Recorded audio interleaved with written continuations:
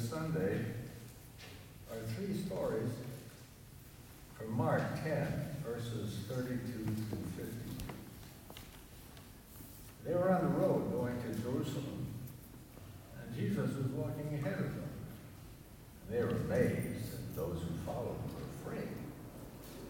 He took the 12 aside again and began to tell them what was to happen to them, saying, "See, we're going up to Jerusalem, and the Son of Man will be handed over to the chief priests and the scribes. They will condemn him to death. They will hand him over to the Gentiles, and they will mock him and spit on him and flog him and kill him. And after 3 days he will rise again." James and John, the sons of Zebedee, came forward to him and said to him, "Teacher, we want you to do for us whatever we ask of you." And he said to them, "What is it you want me to do?" And he said to them, "Grant us to sit one at your right hand and one at your left in your glory." But Jesus said to him, "You do not know what you're asking. Are you able to drink the cup that I drink, or be baptized with the baptism that I am baptized with?" They replied, "We are able." And Jesus said to them, "The cup that I drink, you will drink, and with the baptism with which I am baptized, you will be baptized. But to sit at my right hand or at my left is not mine to grant, but it is for those for whom it has been prepared." When the 10 heard this, they began to be angry with James and John. So Jesus called to them and said to them, "You know that among the Gentiles, those whom they recognize as the rulers lord over them, and the great ones and tyrants over them. But it is not among you. Whoever wishes to become great among you must be your servant, and whoever wishes to be first among you must be the slave of all. For the Son of Man came not to be served, but to serve, and to give his life for a ransom for many." They came to Jericho, and as he and his disciples and a large crowd were leaving Jericho, Bartimaeus, son of Timaeus, the blind beggar, was sitting by the roadside. When he heard that it was Jesus of Nazareth, he began to shout out, saying, "Jesus, Son of David, have mercy on me." Many sternly ordered him to be quiet, but he cried out, "Son of David, have mercy on me."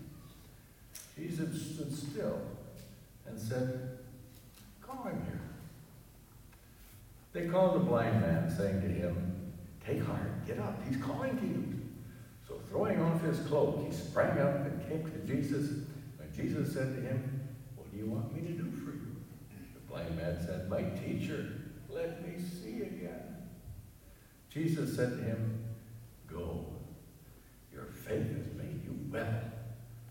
Immediately he regained his sight and followed him on the way. The word of the Lord. Thanks be to God.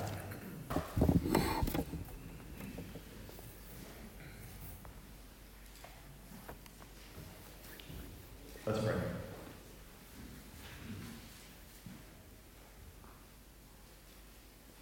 Thank you, God, for all the ways that you brought us together in this place. We pray that you'll make your purpose for our gathering clear to us. Inspire our hearts and minds that beyond this place we may get a sense of your presence going with us, leading us to serve you in all of the world. In Jesus' name. Amen. Our narrative story that comes from the middle part of Mark's Gospel is the very end of what's often referred to as the main teaching of Mark. There's this section in the middle that starts in chapter 8 and goes to chapter 10, and it is the sort of the summary of what Jesus' purpose is in teaching his followers. Now, there's other things he teaches along the way, but this section is bracketed by two very similar healings.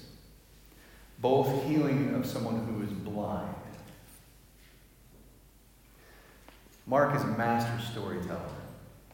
And while he also masters in brevity, he ties things together in ways that are sometimes very subtle and important for us to catch as we read along. In chapter 8, this bracketed teaching of Jesus is started with the healing of a blind man. And then we have the end with our healing of blind Bartimaeus today. But the first healing is sort of indicative of what the learning and teaching is for the disciples. It works a lot like Jesus teaching the disciples. It doesn't work the first time. In chapter 8 is this healing that's unusual, and Jesus heals in a variety of ways, so there's no set way. But this is one of the more unusual ones. Meets the blind man. The blind man asks to be healed, and he says, "All right." Spits in his face, rubs the saliva in his eyes, and then looks at him, and then says, "Okay, what do you see?" And the blind man opens his eyes and says, "I can see, but people look like trees walking." Jesus climbs up and looks even more intently at him. And then he can see. And he can see clearly it's a miracle. It didn't take the first time. It's an interesting little detail. I wonder what a blind man, how does he know what trees walking looks like? But just saying, it's a weird story. It's a weird story. And it starts this 3-part series of Jesus teaching the same thing to his disciples 3 times. 3 times he tells them about what's going to happen. I'm going to go to Jerusalem. I'm going to be handed over to the authorities. I'm going to be beat and ridiculed, flogged, crucified, and die. I'm going to be killed. And 3 days later, I'm going to rise again. He tells them this 3 times. The first time he tells it, it's just them. Each time he sort of pulls them aside. The first time it's just them in a room. And when he's done telling them this, Peter pulls him aside and chastises him and says, "No, that's not the way it's supposed to be. The Messiah is not supposed to die." And Jesus gets right up in his face, rebukes him, and says, "Get behind me, Satan." It's a pretty profound story, maybe you remember hearing it. They don't get it at all, especially Peter. That's the first time. The second time, they're walking on the road, and Jesus is teaching them this. He tells them the same thing. And then there's a crowd around him, though, and so he kind of gets drawn on ahead, and the disciples start talking amongst themselves. And then they arrive to where they're going, and Jesus asks them, "So, what were you talking about while you were walking along the road?" And they're silent because they're ashamed, because they were arguing over who was the greatest. The first response is Peter not believing him and wanting to chastise Jesus. The second time, the whole disciples, they take this as they're so insecure, they just so don't get it. They start jockeying over, no, when it comes time, I'm going to be the one in charge. They're arguing over who's the greatest. I pointed out in our lessons this a couple weeks ago. Sounds like a debate stage, doesn't it? And Jesus says, "No, you don't get it."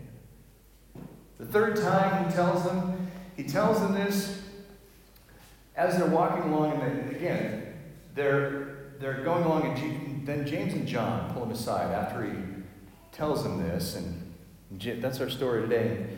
James and John, when the other disciples can't hear, say, "We want you to do something for us, whatever we ask."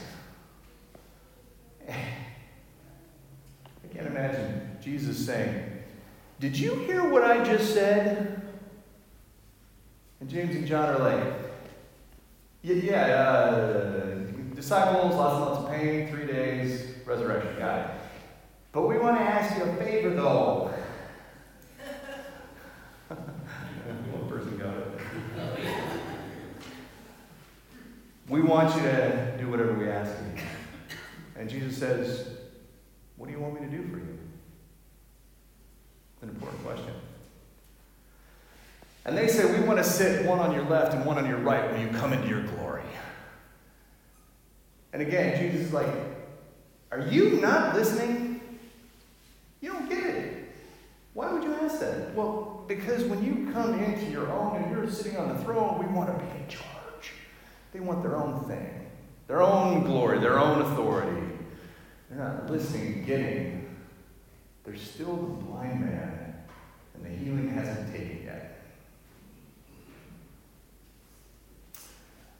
When the other disciples find out that overhear this part, they kind of up in arms. Hey, who do you think you are? Well, it's not a big surprise.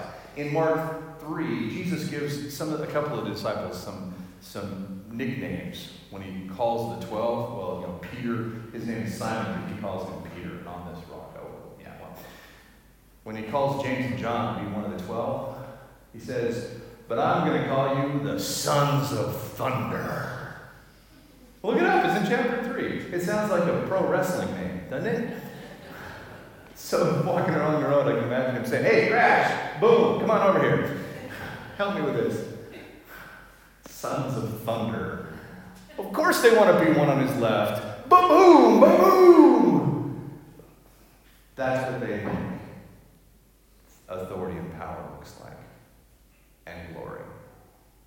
So when the other disciples hear this, they get all up in arms against them. And Jesus says, no, you don't get it. See, I know in the world you live in, the one with the biggest voice and the most obnoxious attitude gets to be in charge. It happens with the Pharisees, it happens with Romans, it happens with our politicians now, doesn't it? That's not the way I work. Those who want to be great must be the servant of those who are in need. Those who want to be the best must be the least. That's how I work. He says to James and John, and this is Mark's storytelling, he says to James and John, can you drink the cup that I'm going to drink? There's a place that exact phrase is used again when Jesus is praying in the garden and he says, Lord, please, if there's any way that this cup can pass from me and I don't have to drink it, please. That becomes our sacramental language of the cup that we share. And he says, are you able to be baptized with the baptism that I'm going to endure? And they say, sure we can. That's the same language of the heavens being opened. And the voice from heaven saying, this is my son, the beginning of Mark's story. Again, there's a big picture here that Mark is weaving together for us to see the significance of this story. The baptism and the cup become for us the things that we do, the things that we gather around to give us the food for the journey and the strength for our walk of faith. And then, as if to emphasize this point, they're walking along and they come to Jericho after they've just had this experiment in missing the point. And along the way, there's a blind man begging by the side of the road. Begging by the side of the road, and he gets a name, Bartimaeus. He gets a name, and that's important. We'll talk about that in a minute. But he hears that Jesus is passing by. What's going on? What's happening? Jesus is coming. Jesus! And the people around say, shh! They're supposed to be singing out of our shout. And he gets, move around me! Please have mercy on me! And Jesus stops and says, call him over. People say, Jesus is calling you. And he goes stumbling off, like, I imagine like a scarecrow in Wizard of Oz. Because he can't see him, he springs up, throws his cloak off, and runs to Jesus. Probably the wrong way first, and then gets there. But you know. And Jesus says, what do you want me to do for you? Have mercy on me. Go in peace, your faith has healed you. And you can see. No spit like the first one. No second try, it just happens. And he doesn't go on his way. He comes on the way. We know his name is Bartimaeus because he becomes important. Because he won't go away. He follows the way. The very last words of our lesson. And from that point on, he followed on the way. The early Christians were called those who follow the way.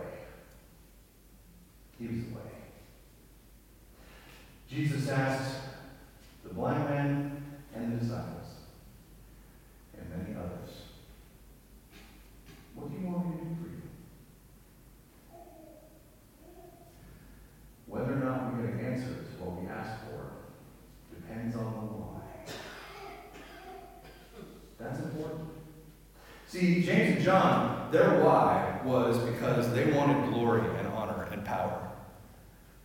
But Bartimaeus wanted mercy so that he could follow. So now, this week, the second week of Lent, as you are engaging in your Lenten journey, I'm going to ask you to think about your why. Why? Why do you pray the prayers that you do? Why do we pray the prayers that we do? Is it self-serving or is it God-serving? I'm not going to pass judgment on your prayers. We all pray for mercy. We all pray for the things we want. We all say that. But the question of answering, the question of Jesus' response to James and John is, well, you know what? I don't get to pick who's on my left and right whenever that time happens. But you know what? You will be baptized with the baptism and drink the cup that I drink. But you're not going to get any glory for it. You'll have the suffering without the reward. Because the reward is not my part. The answer for us may be the same. So when we pray to God for healing for our loved ones, for ourselves. When we pray for our church and pray that we could attract more young families and rebuild the Sunday school again, why? Why, Henry? Is it so that we can build up the institution so it was like it was before? Or is it so that we can make disciples in the world and raise children who know what it means to follow Jesus? When we pray for healing, is it because we want what God wants in the world, or we want what we want in the world?